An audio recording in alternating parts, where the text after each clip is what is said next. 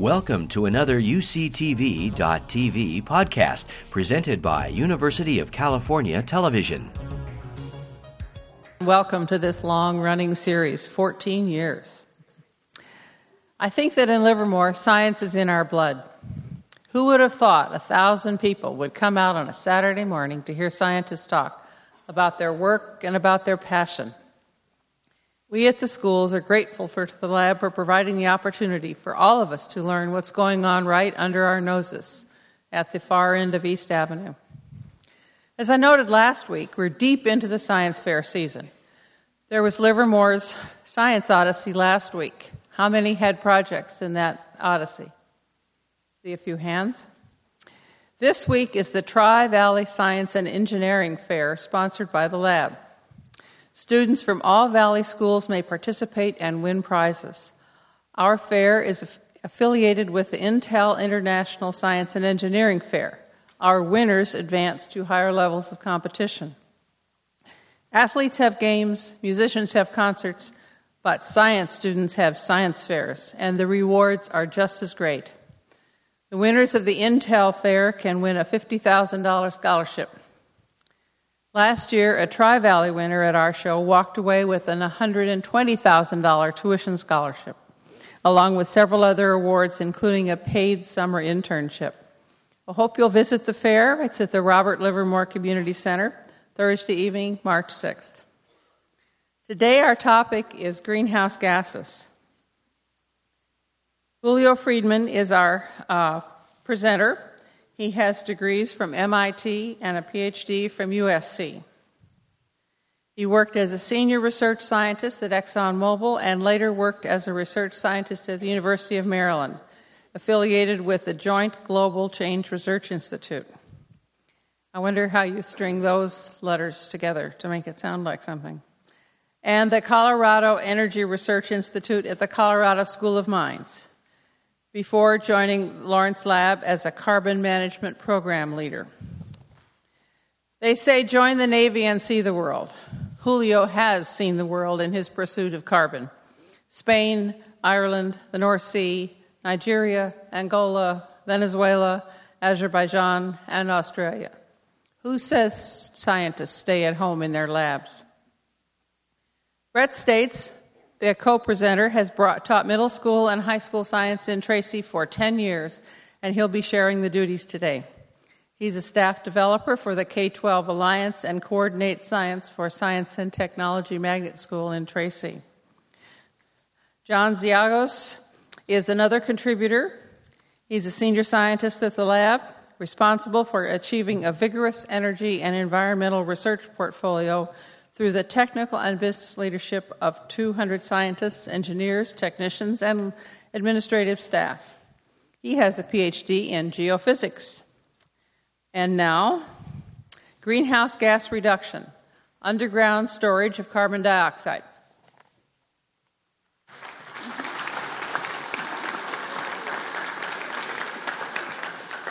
Thank you very much for that, Anne.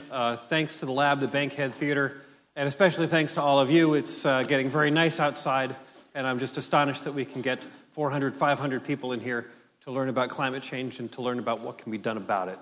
So kudos to you all. We're going to be talking here about greenhouse gas emissions and what that might mean, and we're going to talk about things that can be done to reduce our emissions and to manage that problem. But there's a number of things that we're going to get out of this talk, and there's some people here who are here formally, and in that context, I want to make sure that everybody's clear on what the end goals of today are. So one of them is you're going to learn a bit about what causes climate change. And in this, we're not talking about the long-term natural variations in climate change, but what's driving our current climate change in terms of man-made emissions. You're going to learn that CO2 in the atmosphere has gotten in there faster than we thought. The situation's much more dire and much more severe than most people understand. Burning of fossil fuels is the primary source of man-made CO2 in the atmosphere. About 85% of that. We'll be talking a bit about that. I'm going to spend a lot of time talking about one of the things that can be done. And there are many things that can be done to manage this problem, but one of them is carbon capture and sequestration. That's one that most people don't know about as opposed to, say, wind power or solar powers. And so we're going to spend some time talking about that, and specifically also what Livermore is doing in that arena to help things along. Now, before we get deep into the talk, we're going to try to get a sense for what people here know. Because I've talked to people in bus stations and trains and wherever I go, and I try to engage them in conversation. What do you know about climate change? And most people go, not much. And so it's worth trying to get a sense of what you understand early on. And in order to do that, we've actually got a number of contestants here on stage, and we're going to be playing a quiz show to get them to see if what they know. And these are, of course, the finest of the Tri-Valley area. And we're going to be having a number of other questions which you guys can all track your own brains against. So with that, I'm going to turn this over to Brett. All right. We're going to call our game show Carbon Quiz. Game shows are very popular now. We debated whether we do lifelines or not, but we'll see how that plays out. I'd like to introduce our first participant. Your name, school, and where you're from, please. I'm Rebecca Harris. I'm from Livermore Valley Charter School. And what grade? Oh, 7th. Thank you. Let's give Rebecca a nice warm welcome. Contestant number 2. Introduce yourself, grade, and where you're from. Me llama Clarissa. Español. Muy bien. The school is Livermore Valley Charter. Okay. And what grade? 7th. 7th grade as well. Let's welcome Clarissa. Contestant number 3. My name is Heath Vaishnav, and I'm in 8th grade in Stone Valley Middle School. And where's Stone Valley Middle School? It's in Alamo. Alamo, California. Welcome, Heath. All right. Very good. So, 2 7th graders and an 8th grader. Let's get right to it, shall we? Carbon quiz. Question number 1. What is the cheapest method of making electricity? What is the cheapest method of making electricity? No help from the audience, please. All right. Oh, we have a clean sweep of letter D. All 3 like letter D. All right. And the correct answer for question number 1, what is the cheapest method of making electricity?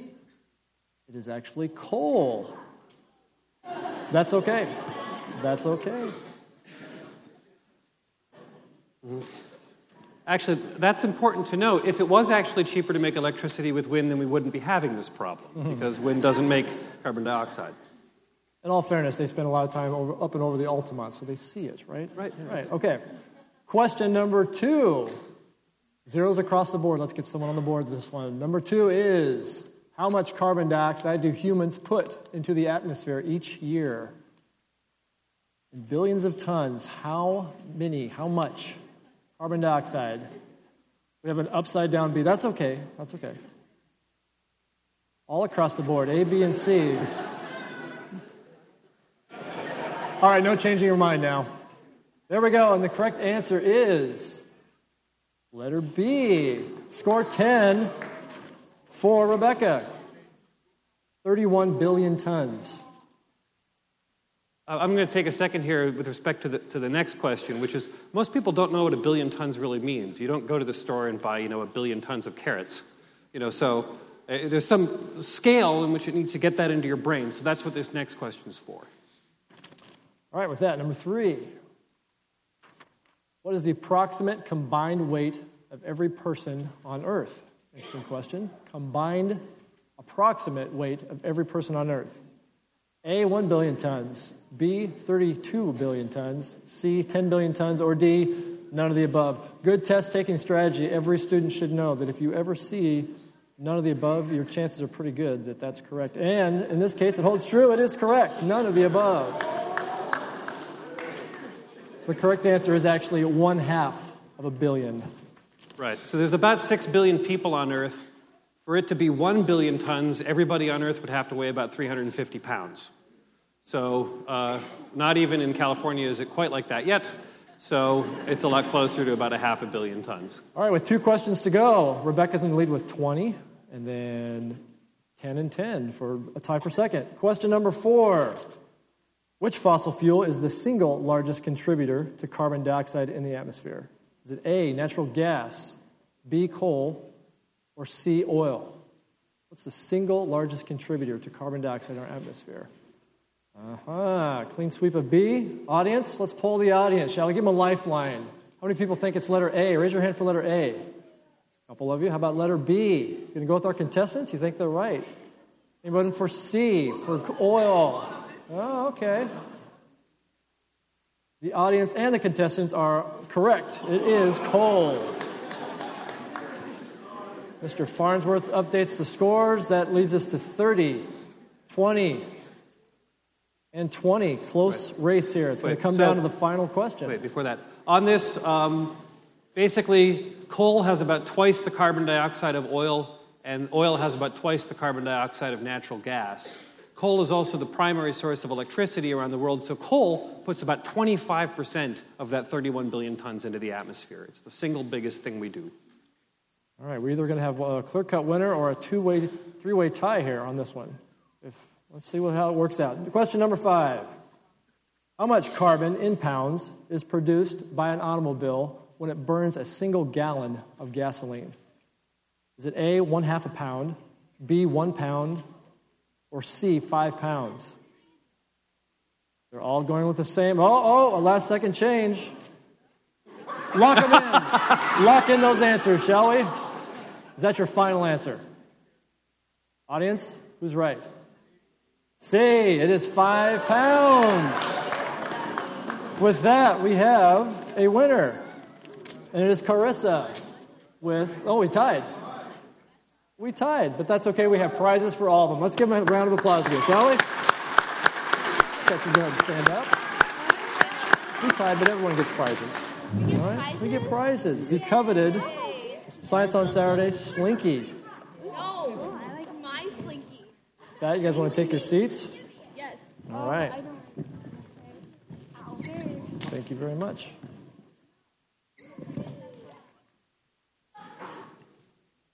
All right, with that last answer, kind of give you a visual about that. 5 pounds. This is as close as I could get. It's not actually 5 pounds. It's a little more. But there's 100 of these in here. So think about that. 5 pounds of carbon. Right. So another way to think about that is the average efficiency of a car in the United States gets about 25 miles a gallon. There's about 5 pounds of carbon in a gallon of gas. At that kind of a rate, if you get 25 miles a gallon at 5 pounds a gallon, you put a briquette out of your window every quarter mile. That's a lot of carbon. Imagine what the freeways would look like if you actually threw a briquette out your window every quarter mile. It's a lot of carbon dioxide. And in this context, it's important to understand how difficult the problem this is. And with that, we're going to go back to the computer. This is not the sort of thing that you fix by telling Dow Chemicals to change their refrigerants. It's a different class of problem. Everything that people do, more or less, puts carbon dioxide into the atmosphere. And in that regard, you have to sort of make vast changes to our energy infrastructure, to our way of life. You have to do something big in order to get a big response. So if we can get back to the computer here, I've tried to express this in a way that most people don't see. The graph that you're looking at here is actually all of the energy used since the Industrial Revolution. And what you can see is a couple of things. One, it goes up a lot. It doesn't ever really go down. It goes up a lot, and it keeps going up fast. And it continues to go up quickly into the current age. And all projections for energy demand go up. There isn't one that actually goes down in any scenario that people talk about. The other thing you'll notice about this is we've never used less of any kind of energy ever. We use more wood than we used to use. We use more coal, we use more oil, we use more gas, we use more nuclear. We never use less of anything. And the thickness of the top line is the thickness of current renewable portfolio. So now 85% of that at the end of the line there is fossil fuels. Now if we used, from today forward, if we said all new energy demand is going to be met through conservation and through renewable supplies, that'd be A, impossible. It'd be really hard to do. But B, even if we did it, we'd still be venting 31 billion tons of carbon dioxide because we don't use less. And there's a good reason for this. Fossil fuels are awesome. They're cheap, they're abundant, they're distributed broadly across the world, they're stable. That coal isn't going to blow up when you look at it. It just sits there. And if you think about the energy density of fossil fuels, there's a lot of energy in that gallon of gasoline. Another way to put it, my car gets about 30 miles to the gallon. I'll tell you what, gas is $4 a gallon now. I'll give you $4 to push my car 30 miles. Which is why actually if gas is $5 a gallon, $8 a gallon like it is in Europe, or $10 a gallon like it is in Japan, people don't change what they do. They still drive cars because it's a great bargain. And that's the challenge, is that you actually have to offset something that's so good. The problem, though, is despite the fact that fossil fuels are so great, they emit carbon dioxide, and that's a problem. The blue chart is basically increasing global mean temperature. And again, sort of thing where you see there's this long-term sort of trend. There's some small oscillations in it, but really it goes up and it stays up. And there's no scenario we see in which that changes. We see that global average sea level and also global average sea temperature goes up. Most of the sea level is just due to the thermal expansion of the water. The water gets hotter, it swells. So that causes sea level rise.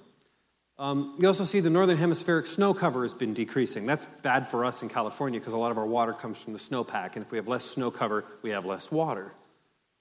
So how do we actually know, though, that this is caused by people? And this is a reasonably good question to ask. And I'll say right now, if you asked us that question about 15 years ago, we didn't have a good answer. We had some good ideas, but we didn't have a good answer. Now we've got a pretty good answer. So the black line shows us what the actual temperature changes have been. Okay? So that's the real record. Blue is when we take our ensemble of climate models and we say we're going to run this but without increases of carbon dioxide. We're going to take changes from volcanoes, changes in solar luminosity. We're going to dial all that into our climate models, and off we go. And what you see is it does pretty well for a while, but after about the 50s and 60s, you just can't make today's climate that way. You just can't. And actually, we do a lot of that at Livermore. Most people don't know this. Livermore has a huge climate program. We run all of the world's climate models, all 25 of them, and we compare them and diagnose them and watch them get better. However, if you take those climate models and you throw the CO2 into it, which we know from combustion and utilization of fossil energy, then you get the red line. And if you'll see, the red line and the black line are a pretty good match. And so it's entirely credible now that we understand this. And the Intergovernmental Panel on Climate Change basically came to that consensus between 120 nations this year, in which they said, we know it's 90% likely that human beings have caused this, that the changes are real, and that it's bad, and that it's going to get worse. I don't know if you've ever tried to get consensus from 120 people, but 120 nations is pretty hard. And so this is actually really quite serious. And most people, again, don't get how bad it is and what this means, so I'm going to try to illustrate it. In order to understand what kind of world we want to live in, the IPCC uses scenarios. And these different colors here represent different scenarios, and each of the scenarios is one kind of world we could live in. The orange line is the business as usual scenario. Most people don't realize the business as usual scenario has in it a 1.4% annual efficiency improvement worldwide, also a doubling of nuclear and a quadrupling of solar power built into it. That's the business as usual scenario. Okay. Now, the worst case scenario is the red one. The red one says rapid population growth, rapid economic growth, low technology focus. The red dot is where we are. We are already well above the worst case emissions scenario that the IPCC used. We put 31 billion tons of carbon dioxide into the air every year. That's about 60 or 70 times the mass of all the human beings every year. You don't fix this with compact fluorescent light bulbs. You've got to do something more. And we know that it's bad, and one way of knowing that it's bad has actually been to look at the changes in the ice sheets. And in this case, I'm going to focus on the polar ice cap. And you saw in the news back in 2007, suddenly everyone was talking about the polar ice cap. We didn't exactly know why we would be talking about it all of a sudden. This is why. We've been tracking it for a while. Since about the mid-'70s, we've got satellite data that shows what's going on. Now, suddenly, it just starts going away. And this is only to 2005. In 2007, over 2 years, it's dropped 30% from this. Over the course of those 30 years, we actually lost about 60% of the volume of the ice because it's gotten thinner, too. And that's bad news because white reflects light back into space. So that the ice here actually helps keep the Earth cooler. When you replace that with ocean, the ocean absorbs it, and actually it's positive feedback. It warms up the atmosphere. So that's not so good. It turns out that ensemble of climate models I was talking about, if you run the worst-case emission scenario, that red line from the IPCC, this doesn't happen for another 20 years. This happens in about 2027. So it's actually already we're seeing much more dire consequences than we can predict with our models, which means that the situation's worse than we thought. And we've also seen that the global temperature is changing more rapidly over time. So the blue line is, again, the temperature record. The red line is sort of a 100-year smoothing trend, the 50-year smoothing trend, and actually the 10-year smoothing trend is even faster than that. And the punchline is now we're seeing that, again, the past 15 years have had the 12 warmest years on record. So there's no good news in this. The more that we study it, the worse it looks. So to come to a conclusion, it's real, it's worse than we thought, it's getting worse faster than we thought. So we're unbuckled in the car, we're heading off a cliff, and we've got our foot on the accelerator. That's the setup. Our response is about this cartoon. How about you spend less time studying how my generation destroyed the environment and more time figuring out the magical solution? You know, people like the idea that there's some quick fix or a silver bullet, but there isn't. Part of the good news, though, is we don't actually need a silver bullet. Lead bullets are fine if you have enough of them, and the good news is we have enough of them. But we have to take action, and that action is urgently warranted. So let's put this into some perspective. One of the things you'd like to ask yourself is what matters? What makes a difference on some level? So you can think about the atmosphere as a bathtub, where the shape and the volume of the bathtub is basically constrained by Earth's gravitational field. And that's what keeps the atmosphere in the shape it is. It has about 3,000 billion tons of CO2 in it today. Every year we put in about 30 billion tons, and every year nature takes out about half of that, 15 billion tons. Roughly speaking, it goes split between the ocean and the landmass, which means every year we put 15 billion tons in, it stays in. So it goes up quite a bit every year. So if you're going to do something about this, you have to be working at this 15 billion ton a year level that stays in. If you're not hitting at that kind of level, then what you're doing really doesn't substantively matter.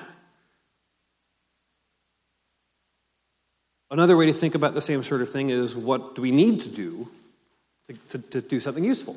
So here we've got the emissions trajectory up to about 2000, and then we've got the current trajectory, which is this upward ramp.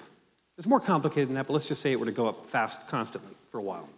In order to actually stabilize concentrations, you have to go flat for a while and then go down. If you don't, concentrations keep going up.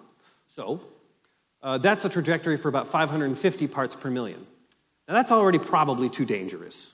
We're at 390 parts per million today. We've already got some serious effects.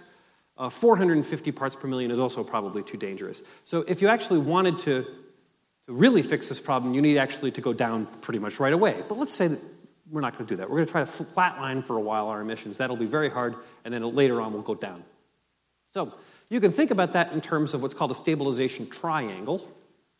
The difference between the current trajectory and a flat line is that amount of CO2, which is a lot of CO2. That means that in 50 years, we need to be putting 30 billion tons a year less in than we're putting in today, than what we would otherwise. Well, what can we do to do that? What are things that matter? One of the things you can do is say, we're not going to think about one huge wedge. That's overwhelming. I'm going to break it up into bite-sized chunks. I'm going to make 8 wedges. And the reason why it's 8 is because each of those things is 4 billion tons of CO2 tall in 50 years. And over 50 years, that means it's 100 billion tons of carbon dioxide. So it's a nice round number. It's something we can do. So anything that gets us one wedge, these are called stabilization wedges. Anything that gets you one stabilization wedge is worth talking about.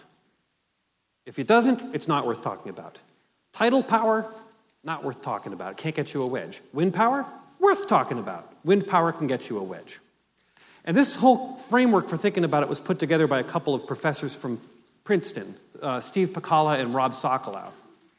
And they did this as a way to illustrate to people what we should be doing today to start reducing emissions and what's on the table. And so they came up with about 15 different technologies that could get you one wedge of abatement. And then they told you what it would take to do these things. So let's take, for example, automobile efficiency. Everybody goes, yeah, we want more automobile efficiency. That's a good thing. And it is. So what does that look like? One wedge of automobile efficiency is doubling the efficiency of every car on the planet. That's hard and expensive. But that gets you one wedge. So you need another 7.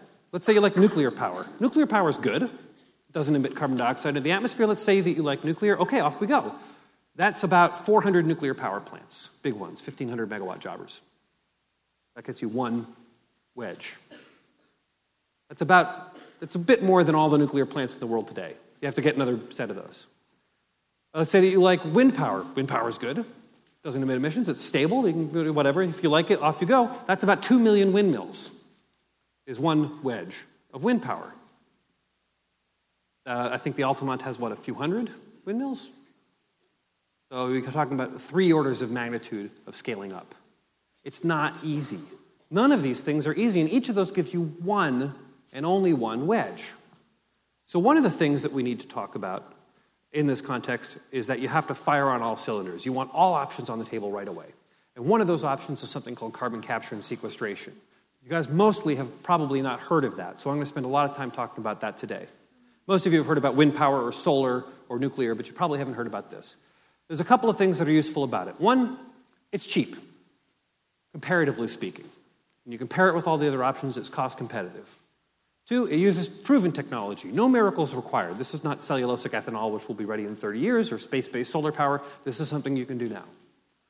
3rd, it applies to new and existing plants. You can go to any power plant, slap on a capture device, and put the CO2 underground. And the last thing is, it's going to get a lot cheaper, because we haven't really had to worry about this at this scale. So the costs that I'm talking about today are the current costs, just like all the other technology options we have. The more of it we do, the cheaper the costs will get and the better it will look. So let's say you have to get the stabilization wedge. What's a good fraction of that? What can you do? And this was an analysis done by some guys in Sweden. And basically, there's a couple of things that come out. The yellow options involve carbon capture and sequestration. The green options are the green options. And the blue options are changing fuels. A couple of things. First of all, the cheapest thing on this list is carbon capture and sequestration. As the first thing you do is you use that to get enhanced oil recovery.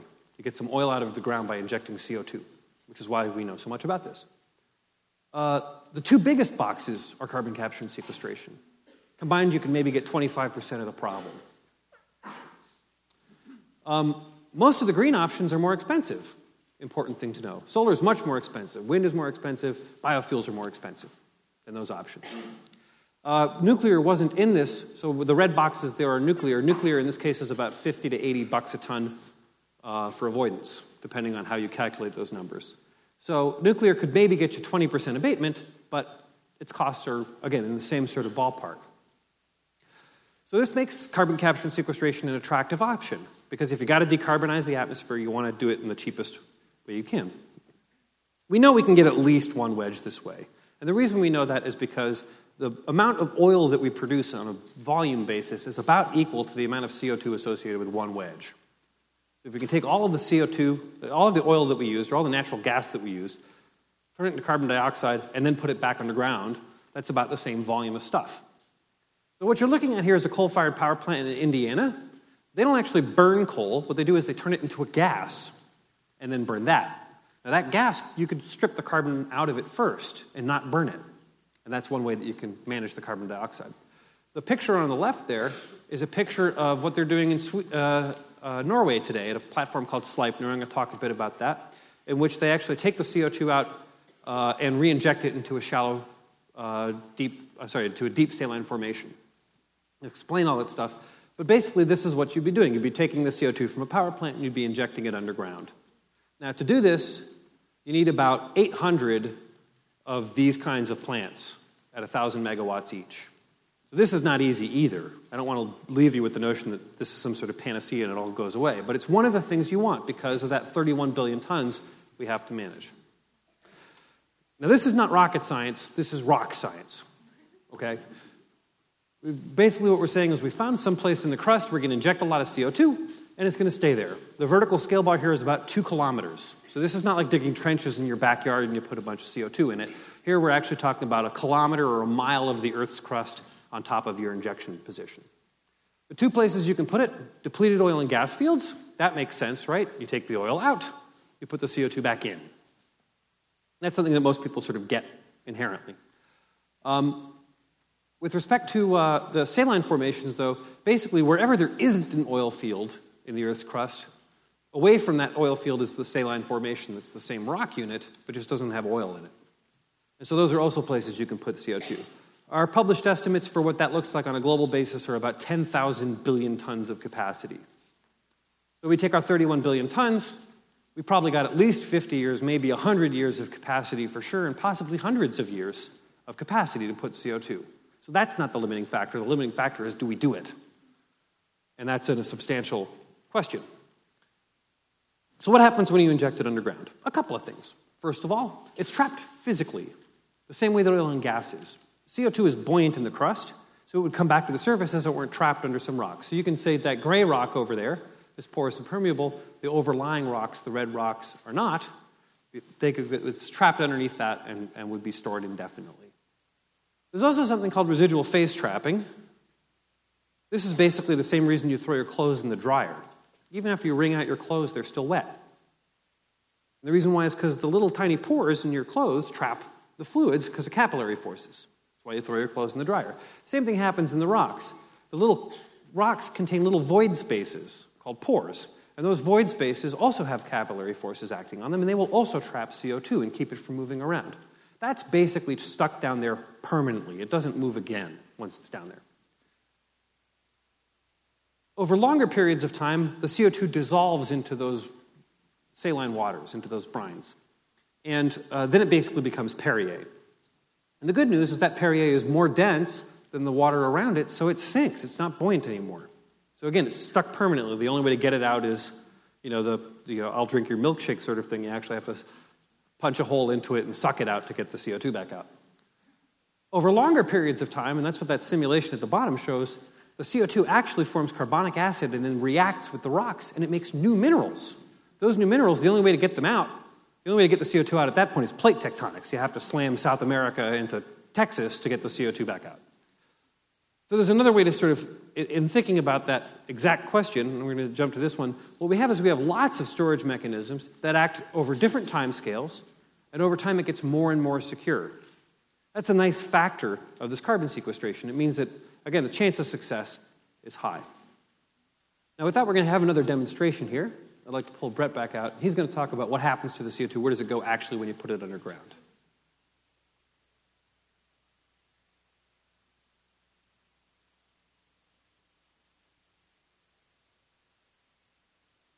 Glass beads, there I am. Hello. Glass beads inside this plastic tube to represent the crust, the layers that Dr. Friedman was talking about, and some Crayola modeling clay as our capstone, our impermeable layer on top. So it's filled with water and glass to represent the crust of the earth. Instead of using carbon dioxide, we've got a simple mixture of blue food coloring and cooking oil, canola, which, as Dr. Friedman was just sharing with me, has a lot of the similar properties of carbon dioxide, the buoyancy and some other characteristics that are pretty similar. So it's actually a good simulation of what we're talking about when we try to capture and sequester the carbon. So here we go. Let's see what we have here. I insert this into my stop valve, open it up, and hopefully the water doesn't come blasting out at me. Squeeze some of our simulated CO2 into the earth. And hopefully the camera's picking that up. Dr. Friedman, feel free to give us a play-by-play here, too. What we see. In the deep crust, the CO2 has about the same density and viscosity as oil does. And so what you're seeing here is it's buoyant. It's floating upwards, which it is. And ultimately, it's going to get caught at the top. And we're going to pan up in a minute, but not right now. But it's going to get caught up at the top, and it'll be trapped underneath that layer. In the meantime, if you stay down at the bottom, you'll notice that some of this stuff is actually getting stuck behind. After the injection is over, it just gets left in these pores. Like there's a little bit that it's not moving anymore. See that right there? That's that residual phase trapping, that capillary trapping. The only way that we can get that out actually is by flushing it with hot water. Otherwise, it's really, really tough to get that CO2 analog out of there. So if you'll stop injecting and we wait over time, now we're going to go towards the top. And you're going to see that some of the CO2 is actually at the top of this going to actually get trapped beneath this plasticine, which is acting like our impermeable cap rock. We're going to go up there, and here it is. It just gets stuck underneath that. And the reason why it's stuck between, there's pores in this clay, but they're so tiny that the oil just can't squeeze through it. And that's basically the same way it works in the Earth's crust. So when we stop injecting, what we see then is some of this stuff just gets stuck behind. It stops moving. Here's some that stop moving. Here's some that stop moving. and it just gets trapped there. So you have multiple trapping mechanisms, the physical trapping of this caprock, and ultimately the interstitial or the capillary trapping of the rest of the volume.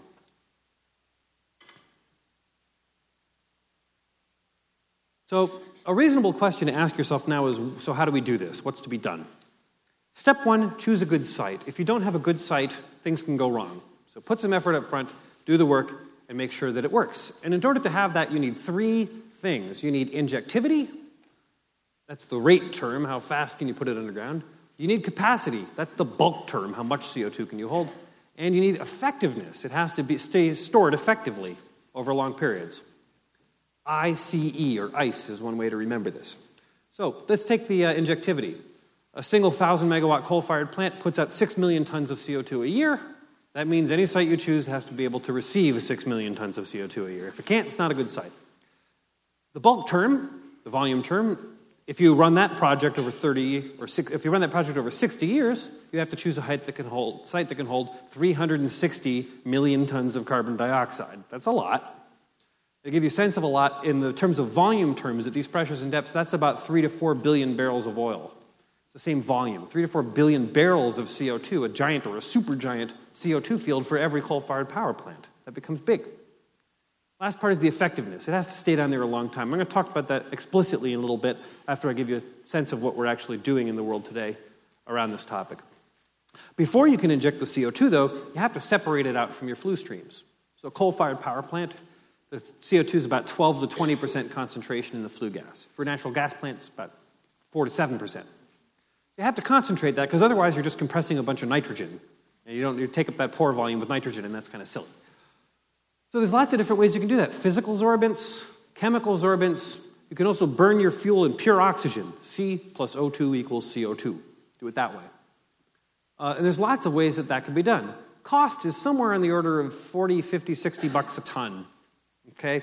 What that would turn into is about a 25% increase in your base electricity costs. So is it free? No. Is it a lot of money? Yeah, one could argue that. But compared to the alternatives, that looks pretty good. So we keep this one on the table. We pretty much understand how to do this. These are mostly pretty old technologies. We've been doing this for some level or another for 70 to 80 years.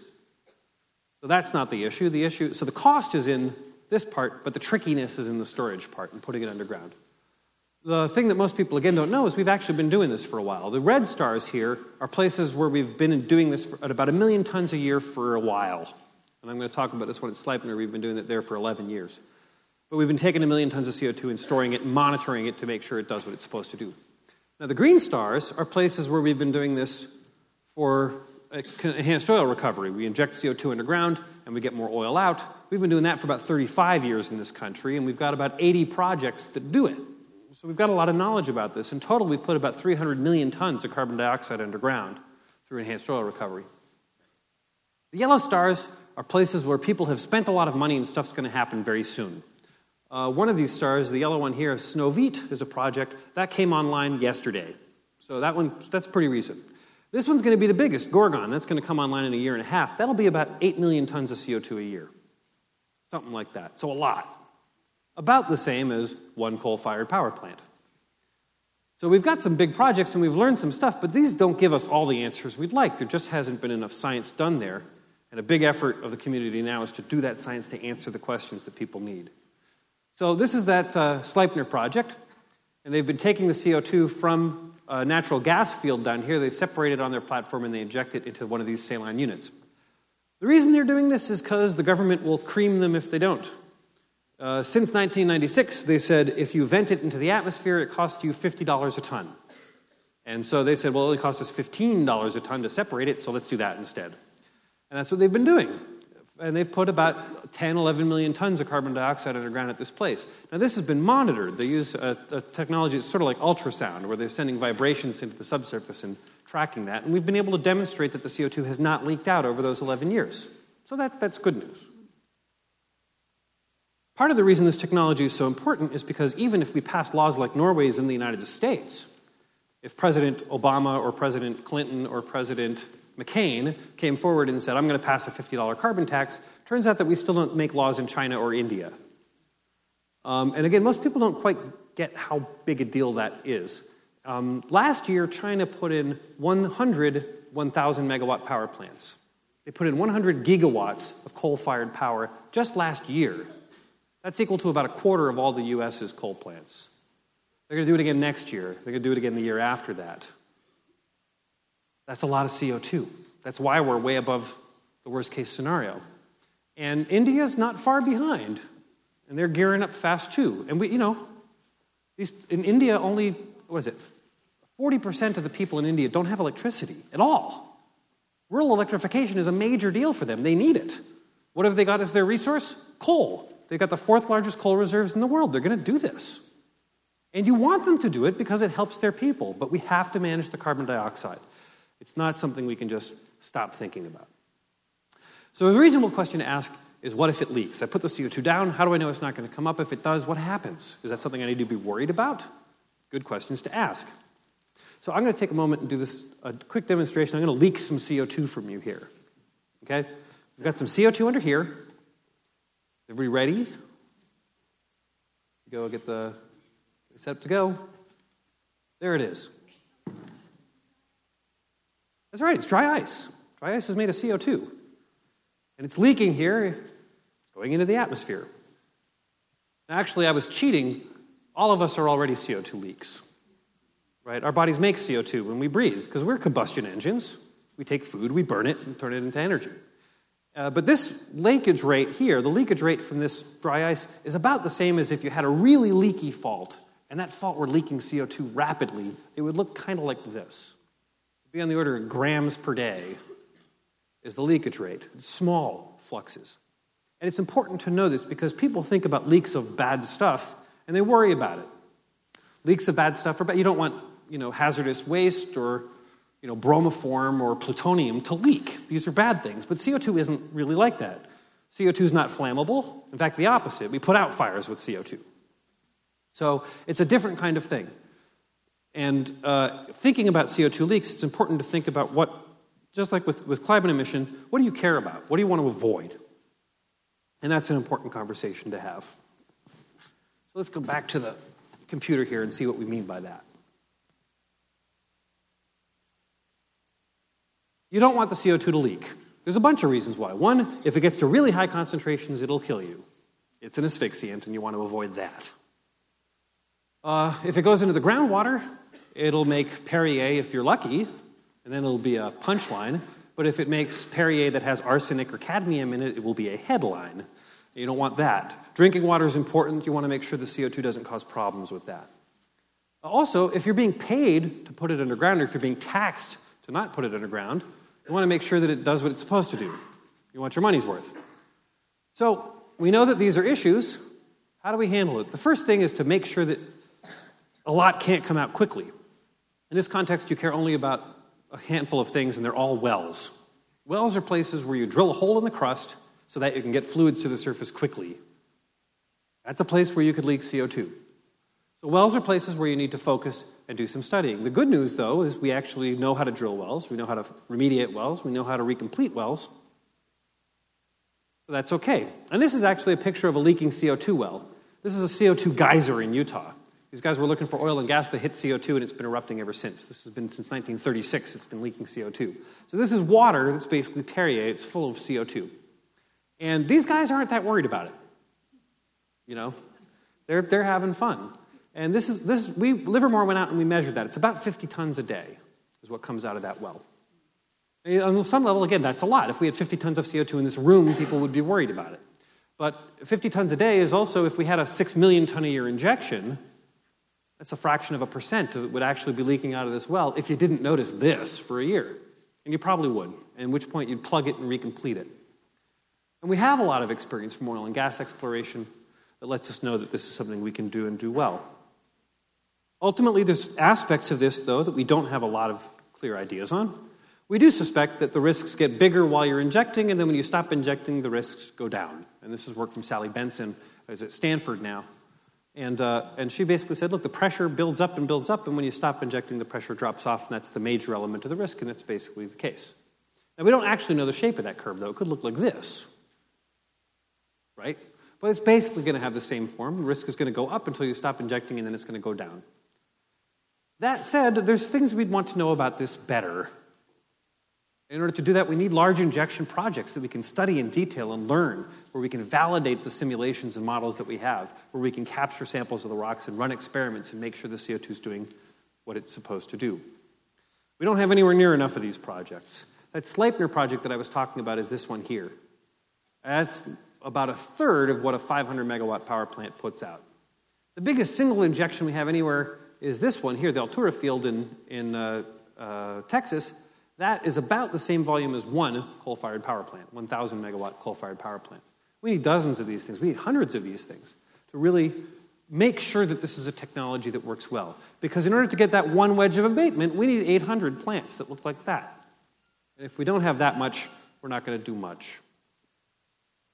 Thankfully, there are people on the job. Many academic institutions, many government institutions, many of the national labs, including Livermore, have substantial research efforts in this. And money is finally being spent on this problem.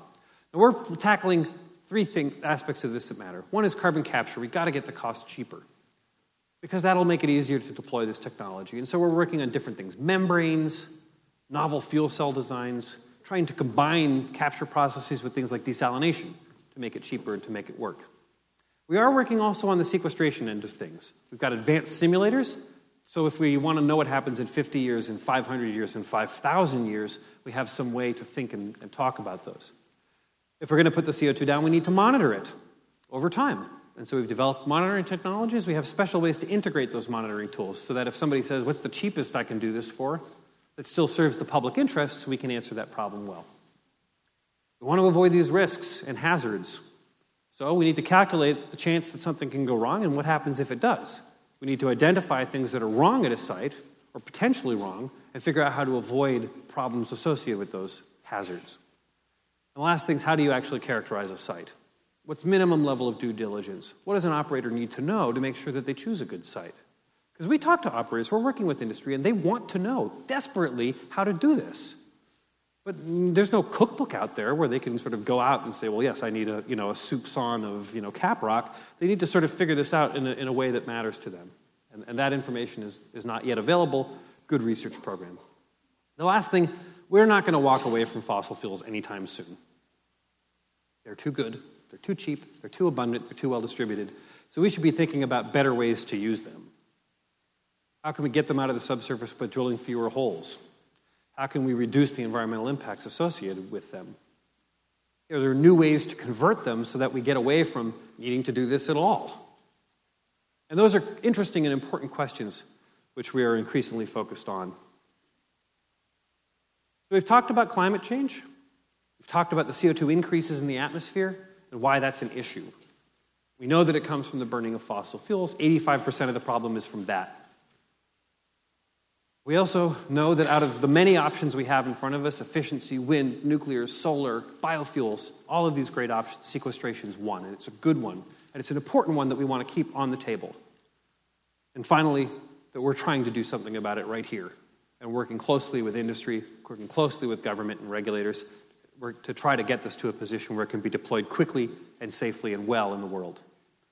That ends my presentation. Thank you very, very much for being here. I'm just delighted to have you. You've been listening to a podcast by University of California Television. For more information about this program or UCTV, visit us online at uctv.tv.